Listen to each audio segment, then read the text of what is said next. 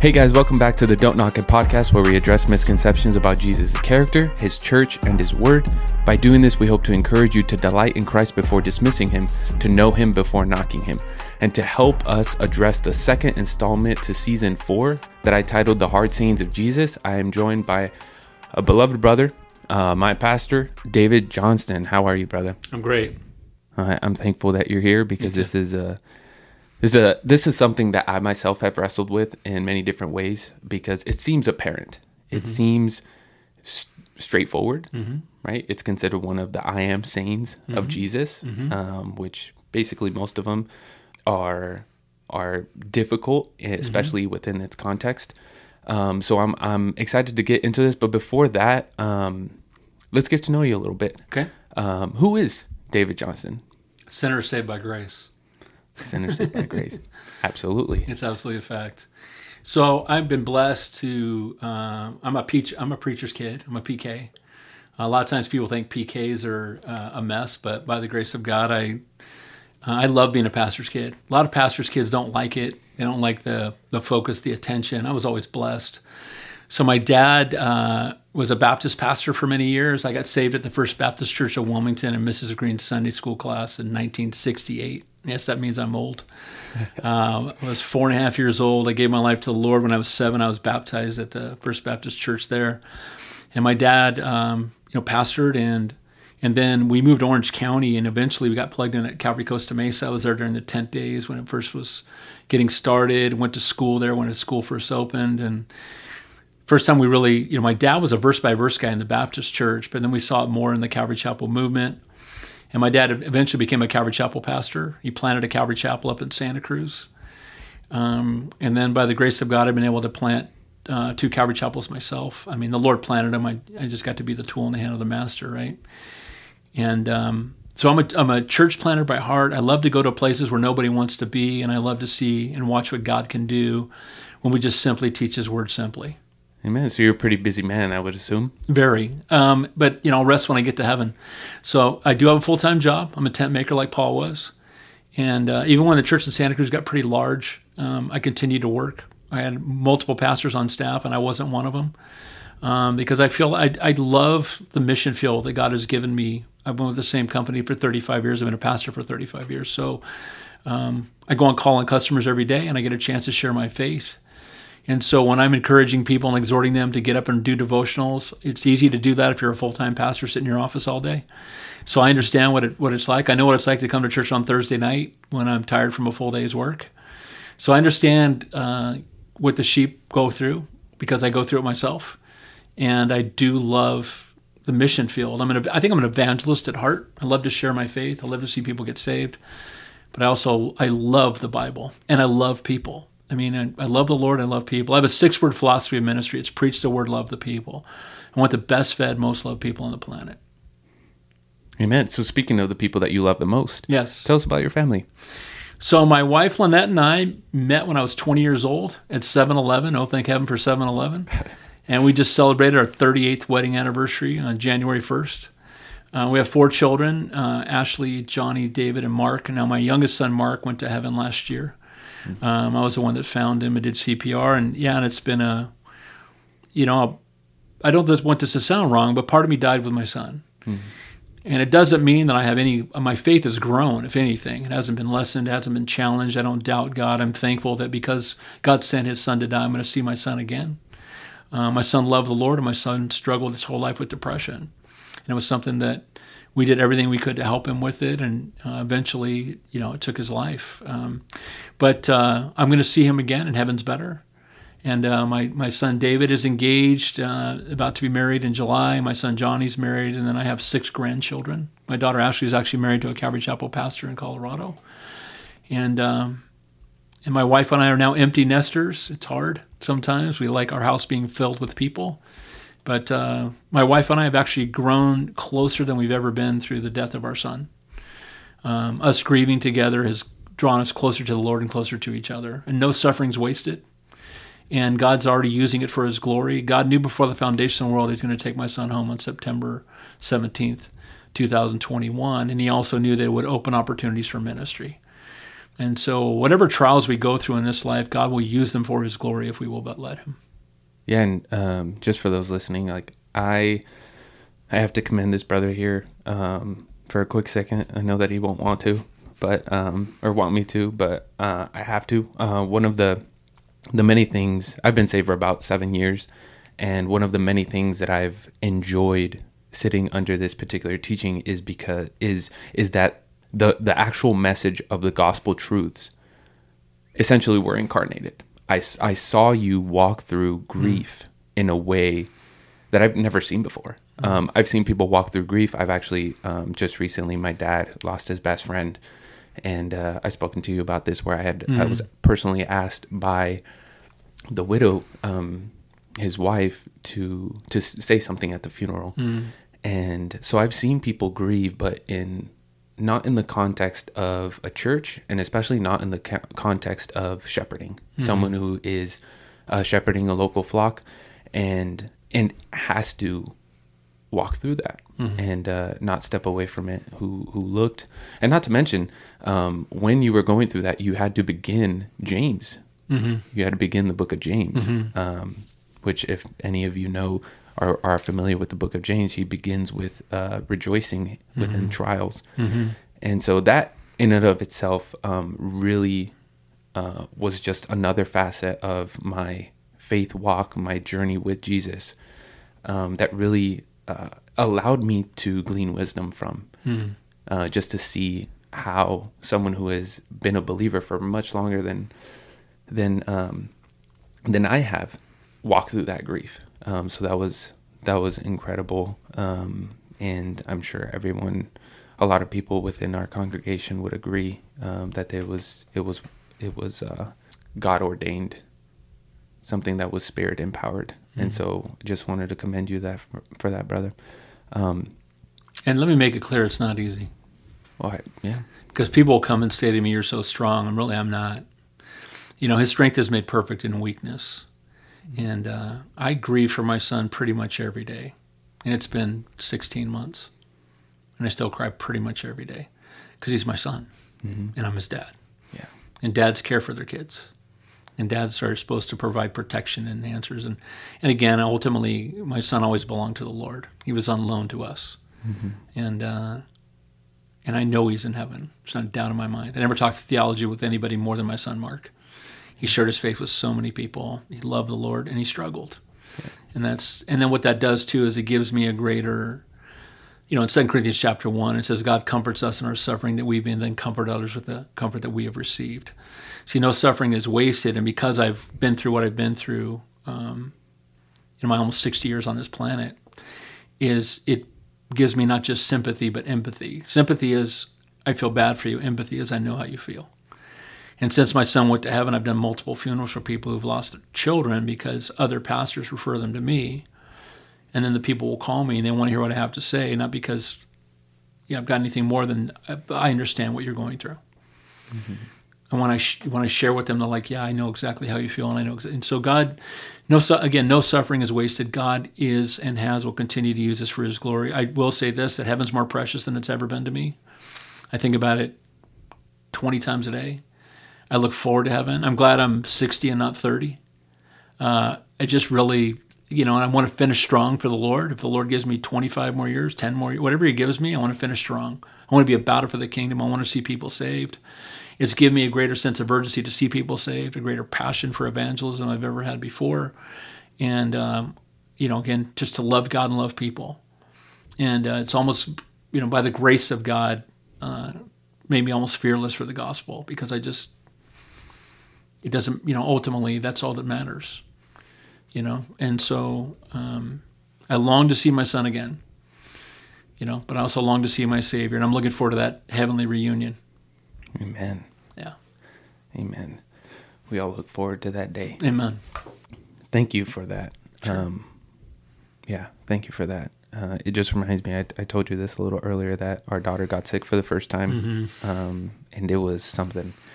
It was something that I've never felt before. And it actually reminds me of something that you said during the message this morning, how Jesus knows and how that ministers to us. And I thought for some reason my mind went to the verse where you something along the lines of like growing from grace to grace.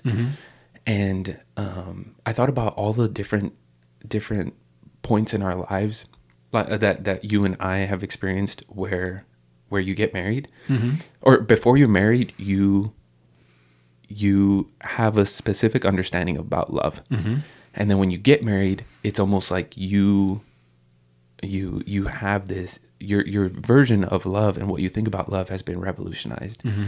And then that increases when you have children. Absolutely. And then that increases when you have grandchildren. And it just reminds me of the beauty of the different seasons that we go through in life, and how God uses each season to mold us and conform us into the image of his son. Amen. It makes us deeper lovers of God, and even deeper, like you mentioned earlier, lovers of people. And so, just wanted to share that with you, that's something that the Lord put on my heart during the message today.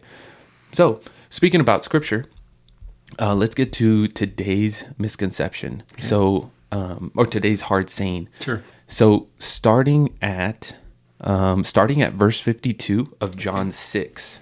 Okay. Verse 52 at John 6.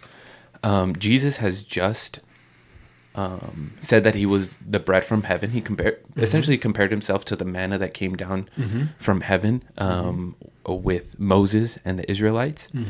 And then starting at verse 52, it reads, "Then the Jews began to argue sharply among themselves, 'How can this man give us his flesh to eat?' And then Jesus responds with, 'Very truly I tell you, unless you eat the flesh of the Son of Man and drink his blood, you have no life in you. Whoever eats my flesh and drinks my blood has eternal life, and I will raise them up on the last day. For my flesh is real food, and my blood is real drink. Whoever eats my flesh and drinks my blood remains in me, and I in them. Just as the living Father sent me, and I live because of the Father, so the one who feeds on me will live because of me. This is the bread that came down from heaven. Your ancestors ate manna and died, but whoever feeds on this bread will live forever." He said this while teaching in the synagogue in Capernaum. So, from the plain reading of the text, what did Jesus mean by this? So, I want to hone in on his phrase, "Eat my flesh and drink my blood." Right. What can we conclude, especially as we consider the whole context of John 6?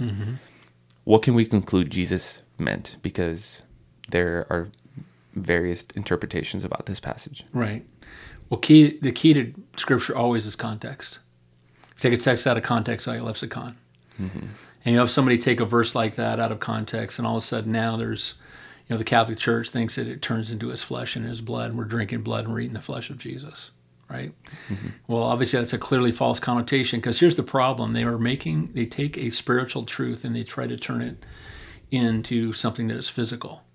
You go all the way back to John 3 when Nicodemus came to Jesus by night and said, "What must I do to inherit eternal life?" And he said, "You must be born again." And what did John the Baptist say? "Oh, can I crawl back into my mother's womb a second time?" See, they respond to a spiritual truth from a physical perspective. And what Jesus is teaching them is a spiritual truth.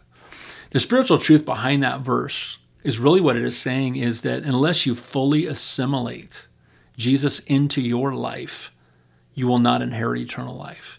You can't know about God. You can't believe that he exists. That's not enough.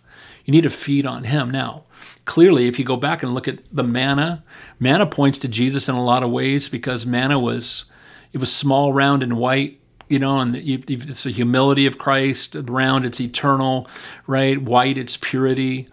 And so you look at the physical manna, and that was God's provision in the wilderness. But that was provision for people so they would not starve physically. Jesus came so we would not starve spiritually. Jesus came so we might have life and life more abundant. See, so manna was something that helped them survive through the wilderness, but it was not the answer to eternal life. And what he's saying is, if you don't feed on me, if you don't have intimate fellowship with me, if who I am is not assimilated into who you are, if you've not been born again, if the Holy Spirit doesn't live inside of you, then you are not truly saved. And what has happened is, it's like, you see it throughout Scripture. Well, people will take a verse like this and make it literal. And the sad part is that I do believe that the Bible is literal unless it can't be. So I always tell people, I'm teaching the Revelation right now on Sundays, as you know. And I always tell people, Revelation is the easiest book in the Bible to understand as far as I'm concerned. It's all literal unless it can't be. And I believe that's true of any text. But you also needed to understand context. He said, I am the bread of life. That's how the whole text starts, right? I'm the bread of life. We have to feed upon him. He's the bread. He's what feeds us spiritually. He's the reason that we can be born again. And the same is true here, because they were just religious guys who had a bunch of religious things. And here's what's crazy about it. He's addressing a bunch of self-righteous religious people who are caught up in a bunch of rituals. And then the way that they interpret it, they're still doing rituals based on this verse because they don't understand any more than the people that he was talking to. Wow. That's a good point. Because when we think of the liturgy, right? The liturgical acts, often called the sacraments that we partake in the church. Right. It is the ones with the most tradition that hold to more of a literal meaning of this. Were you? No, I'll go wherever you want to go with this. But look, we have two sacraments in the New Testament, in the New Covenant, right? Mm-hmm. Baptism, communion, right? The difference between the Christian church and the Catholic church is we don't think we're drinking Jesus' blood. Mm-hmm. First of all, he's risen and living and triumphed over sin and death, and he's seated at the right hand of the Father. And we're not putting him back up on the cross and tearing his flesh into pieces every time we have communion. I mean, first of all, it's just nonsense. But again, the whole point of this is it's a spiritual truth, not a physical one. And again, you must be born again. You must be born from above. He was saying, can I crawl back in my mother's womb? No, he's saying you've been born of the flesh. That which is flesh is flesh. That which is spirit is spirit. Do not marvel. I said you must be born again. The word born again there is literally born from above. So you're born physically. You need to be born spiritually. But they misunderstood that and said, well, I'll be born again physically. And the same thing's taking place here too. They're taking a spiritual truth and they're making it into a physical dogma that is so contrary to anything that Jesus said. Jesus did not want us to be cannibals. We don't eat Jesus, okay? We don't feed on his flesh. That's nonsense. But that's what happens when you take a text out of context. When you don't understand, when he talks about being the bread of life and the manna that comes down and the contrast between a physical thing that manna did to help them survive physically and what Jesus did on the cross that would redeem us spiritually. Mm-hmm. So they're two separate things. And like I said, they actually believe that a wafer blessed by a priest. By the way, we don't need priests anymore because we are priests. We have one intercessor between God and man, and that's Jesus, right? Right. So they believe that when he does that, it actually turns into the body of Jesus. Again, I'm not a guy that would get into, but so go ahead and bless one, and let's take it down to the lab and see if it's actually flesh or not, because it's not. And so it's just taking a text out of context, and when you do that, and the sad part is, people take text out of context, and they will build an entire dogma around something they've taken out of context. Mm-hmm. That teaching in the Roman Catholic Church is called transubstantiation. Right. Trans means change. Substantiation means the actual substance. And so what they do is once the father or the priest consecrates it, he consecrates the bread and wine. And so once he does that, the essence of the elements transform into the body and blood of Christ. And that comes straight from the Catholic Catechism, specifically paragraph 1376. Right. And they get that teaching from the Council of Trent. So it's not something that we're just, being right. that we're being too hard on the non-essentials. Right. It's just simply that's what the teaching is. And so so there are many different. I wouldn't necessarily consider Roman Catholicism a denomination, but there are other denominations like Lutherans, the Orthodox Church, the Greek Russian Orthodox Church. You know what they all have in common? What's that? They've all veered from Scripture. All of them. Episcopal Church have homosexual pastors. Why did that happen? They veered from Scripture. Yeah. Why do the Catholics have you going into a box and confessing and then praying with vain repetition? Things that are clearly, call no man father, save our Father which art in heaven. The priests are called fathers. They think that the Pope is inerrant. Mm-hmm. How is that? All of that stuff that's contrary to Scripture. So where do you see people diverging from this stuff is when they are not, they don't stick to the Word of God. The Word of God is sufficient. They add to the cross. Jesus plus nothing equals salvation. Mm-hmm. They're telling if you don't have your last rites, you're going to spend time in purgatory until someone spends money and prays you out. Yeah. Right? They tell you to pray with vain repetition. The Bible says not to pray with vain repetition. Go pray 50 Hail Mary. We don't. First of all, we're praying to Mary. We don't pray to. So all of this stuff is contrary to Scripture. That's the problem. Every single one of these dogmatic things that they have cannot be found anywhere in Scripture. Mm-hmm. And yeah, do we take communion? Yes, we do. But here's the thing. They're both sacraments, but do we need to take communion to be saved? No, because Jesus plus nothing equals salvation. Mm-hmm. Now, Jesus said, as often as you do this in remembrance of me. And it's a hard saying because a lot of people walked away after he said it. But it's a hard saying because he was letting them know it's not good enough to believe that there is a God. It's not good enough to have a distant relationship with the Lord. He can't just be your Savior. He's got to be your Lord. Can't just be somebody who gave you a get out of hell free card because you walked in now and prayed a prayer. He needs to be your Lord. You surrender your life fully to him. You turn away from the person you used to be. You surrender your life to him. You're filled with his Holy Spirit, and now you walk in newness of life.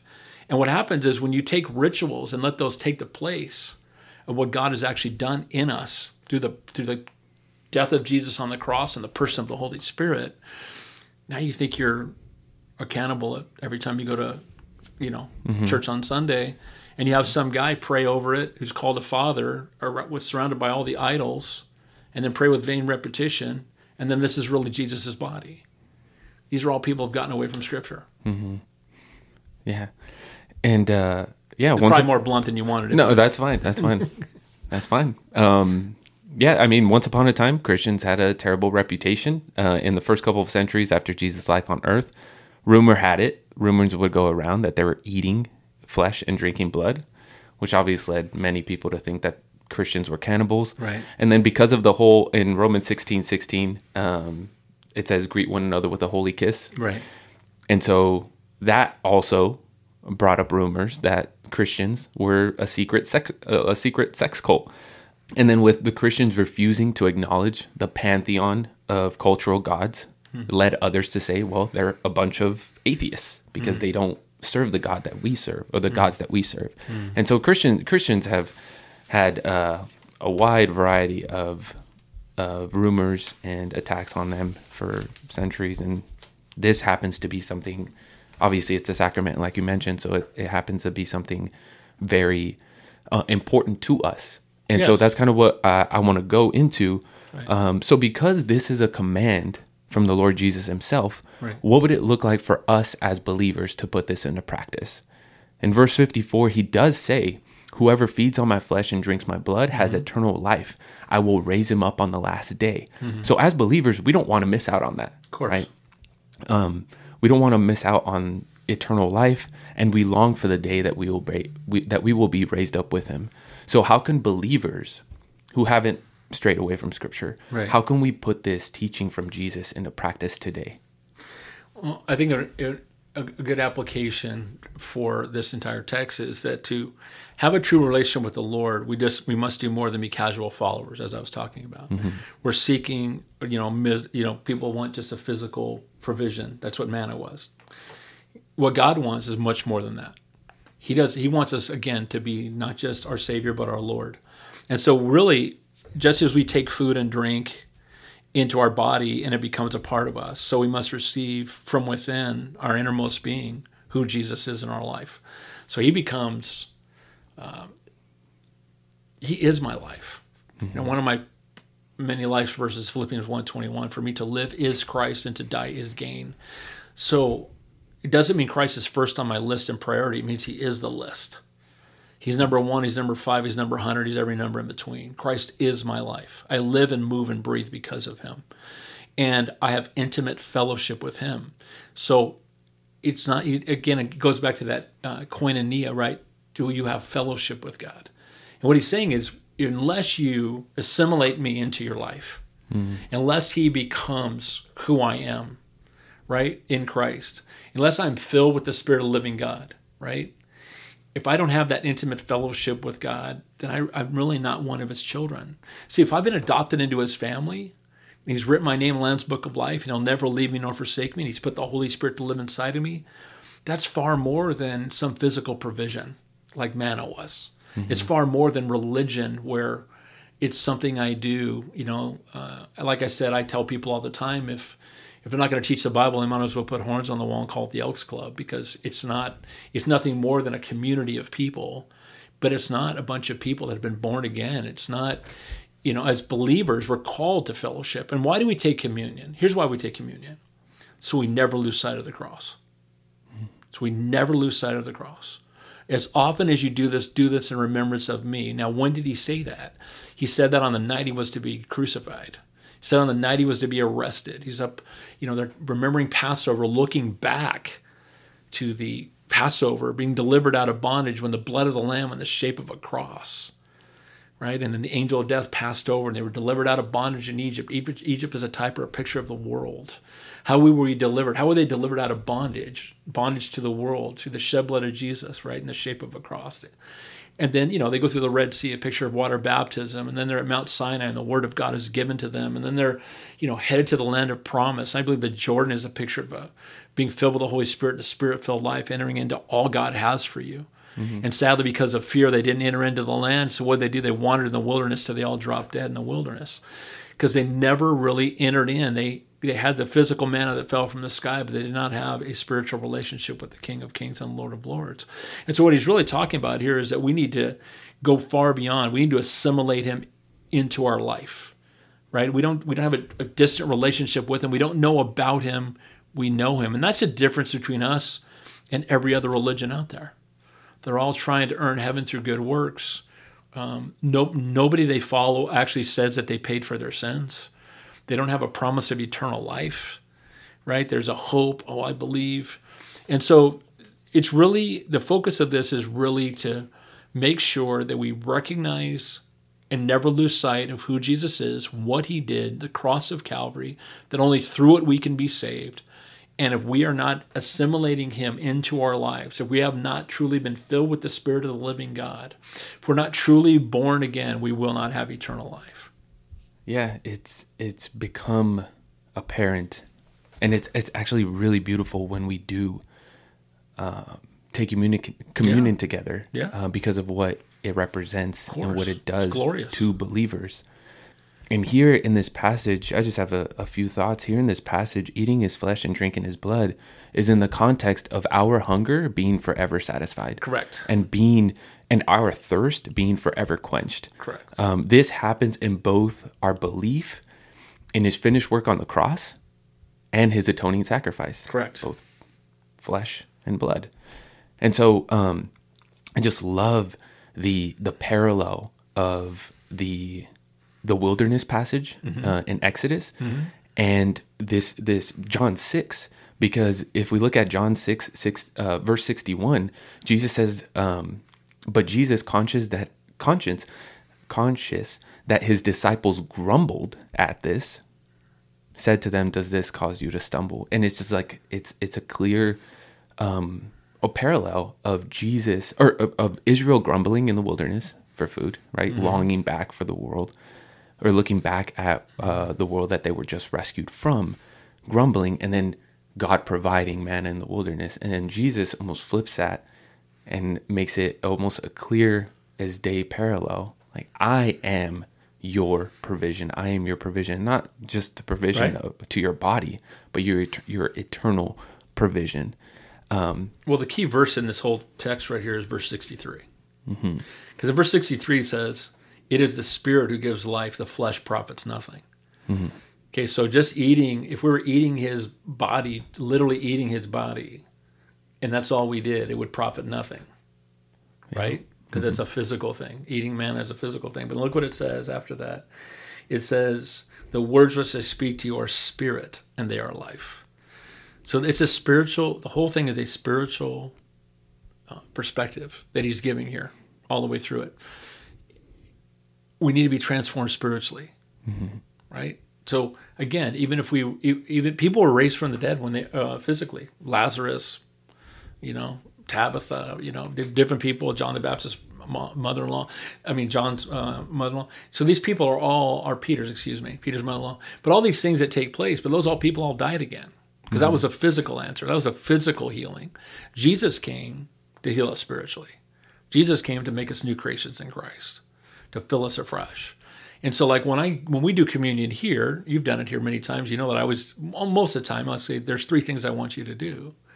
First of all, look back to the cross of Calvary. It says, often as you do this in remembrance of me. And then I say, look within. Because the Bible tells us if you come, to make confession, or that you need to get right with God before you even do that. So this is a time for us to look within our own lives and say, Lord, in light of the cross, I know I'm forgiven. I know I'm born again. I know I'm a new creation in Christ. But Lord, be there any wicked thing? Do I need to confess something? Do I need to get right with you? But not only do we look back and look within, we look forward. Because he said, the next time you do this with me, you'll do this with me in heaven. Mm-hmm. So are we going to be eating Jesus' flesh in heaven? So, again, if you take that analogy, we'd be cannibals in heaven. Again, it's not the context of what the scripture is saying. It's really picturing to us the spiritual need that we have, as you just said, to be satisfied. And what brings satisfaction? That God-shaped vacuum that only Jesus can fill. And when we've been born again, when we've had the blessing of what the cross of Calvary did, right? Mm-hmm. It healed us spiritually. We're born again. It's transformed us into new creations. We were spiritually dead. Now we're alive in Christ. And all of that came through his shed blood on the cross of Calvary. All that came through his body that was broken for us, right? By his stripes we are healed. Mm-hmm. A lot of people try to use that to say that's physical healing. I believe that's clearly spiritual healing as well. So it's the reason it gets misunderstood is it's taken as a literal physical thing when Jesus is clearly teaching a spiritual truth. Mm-hmm. And it all comes to a point with his interaction with Peter. Yep. And this is one of the most beautiful, humbling portions of Scripture, because at the end of that exchange, we see that from this time, starting at verse 66, mm-hmm. from this time, many of his disciples turned back and no longer followed him. Mm-hmm. And then Jesus says, you do not want to leave too, do you? Mm-hmm. And then Peter responds, Lord, to whom shall we go? You have the words of eternal life. Mm-hmm. We have come to believe and to know that you are the Holy One of God. And that, I think, puts it all in perspective. Like Peter saw that. He saw the importance of it. And it's just beautiful as we reflect on that. So what he's really asking him is like, again, it's not just fleshly following, that in those who walked away had not been transformed spiritually. That was the problem. And what he's asking him, do you want to go back to your old life? You want to go back to your old beliefs? You want to go back to the old helpless situation of the world that you lived in until you met me? Do you want to go back to that? Wow. Is that what you want to go back to? As a believer, people will say to me, like, with my son, that's such a fresh thing, but people will say, well, did you ever doubt or question God? And the answer is absolutely not. I never asked God why, not one time. I've never asked God why about anything in my life ever.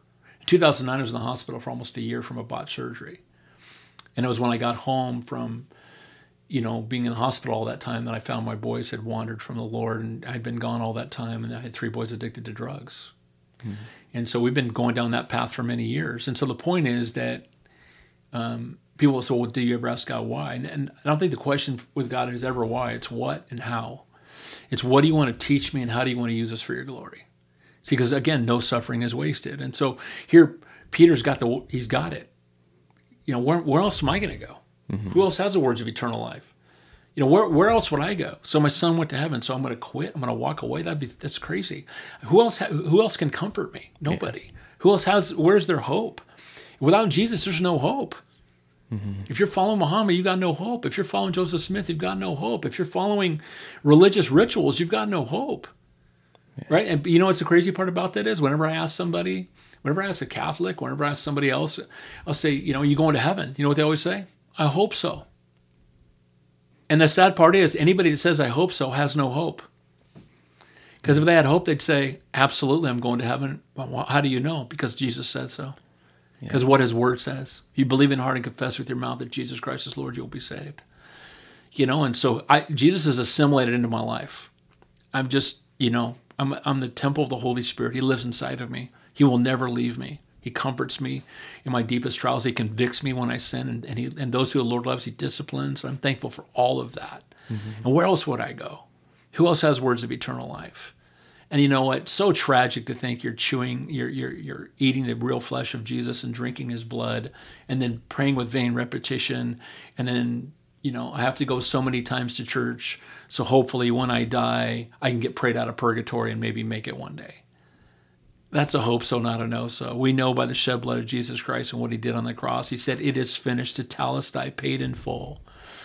That word, they would use it when you paid a bill and they'd stamp it tetelestai, paid in full, right? Mm-hmm. If you had a debt, anything like that, it was a down payment. It was a proof that the debt had been paid, and Jesus has paid the price. And so when we drink the cup and we take the bread, we're remembering that the price has been paid. It's been paid in full. It is finished. It's not a hope so, it's a no so, it's done. And now he lives inside of me, and he's never going to leave me. And he's written my name in the Lamb's Book of Life. And when I close my eyes on earth, I'm going to open up in glory, and I'm going to see him face to face. I can't imagine living this life trying to be religious with a hope so when we can have a no so and intimate fellowship with the King of Kings. Thank you, brother. So as we close out this episode, if anyone who's listening to this doesn't consider themselves a Christian, or has come to Christ and doesn't really know where to start. They have had a change, and they don't really know where to go, what to start, what church to go to, or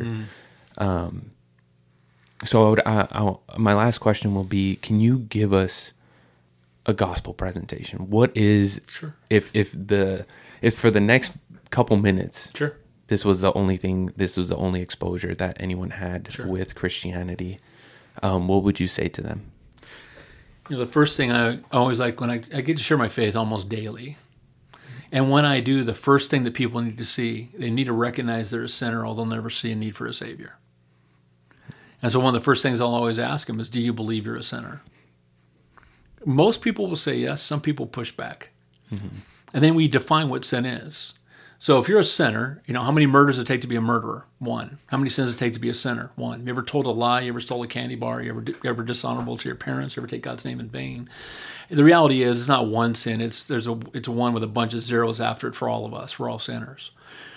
Well, sin is an archery term. It's a distance between perfection and where your arrow lands. It's called the sin distance, a distance from perfection. Well, we've all fallen short of the perfection, which is Jesus Christ. If we compare ourselves to other people, we might look pretty good. But God doesn't grade on a curve. He grades at the cross. I don't get to compare myself to Charles Manson and say I'm pretty good. I don't get to compare me to Adolf Hitler. I'm pretty good. How you doing compared to Jesus? You've fallen short just like I have. We all have. So we've got a sin problem. And here's the problem with that. Our God is holy, perfect, and righteous. And God can't have one sin in heaven, or he's got earth's part too. So if I'm a sinner and you're a sinner, and God can't have sin in his presence, we've got a problem. And we do have a problem.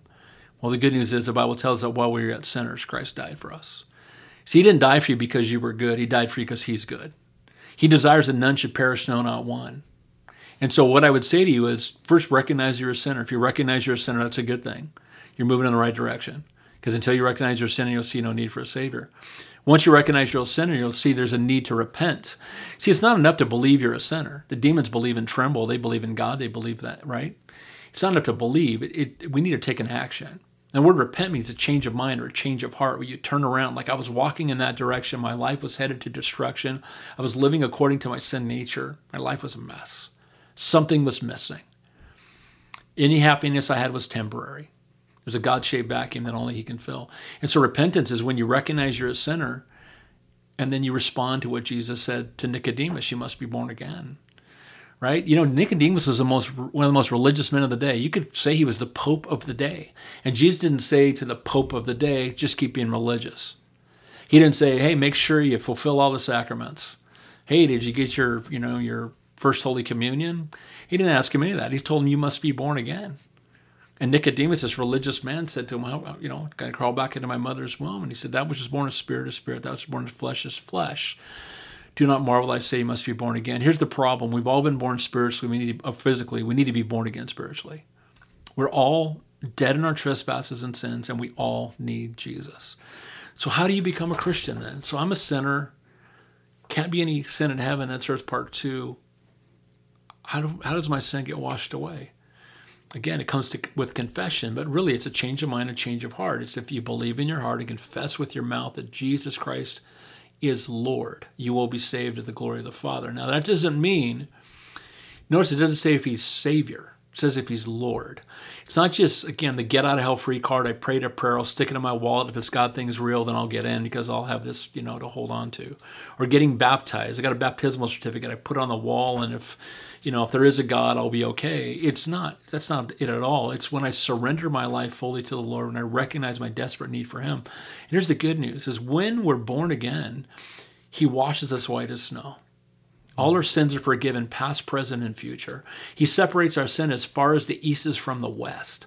One of the things I love in the Jewish tradition, they would take these, they made sacrifices, and one of the animals they called a scapegoat. And what they would do is they would confess the sins of their nation over this goat, and they would send it out, moving from the east to the west. And they would have people positioned as the goat was passing by. They were realizing it's getting further and further away. And that's where that term comes from. The Lord takes our sin and separates as far as the east is from the west. He forgives our sins, past, present, and future. He redeems us. He paid the price, paid in full. And then he gives us a down payment on heaven in the person of the Holy Spirit.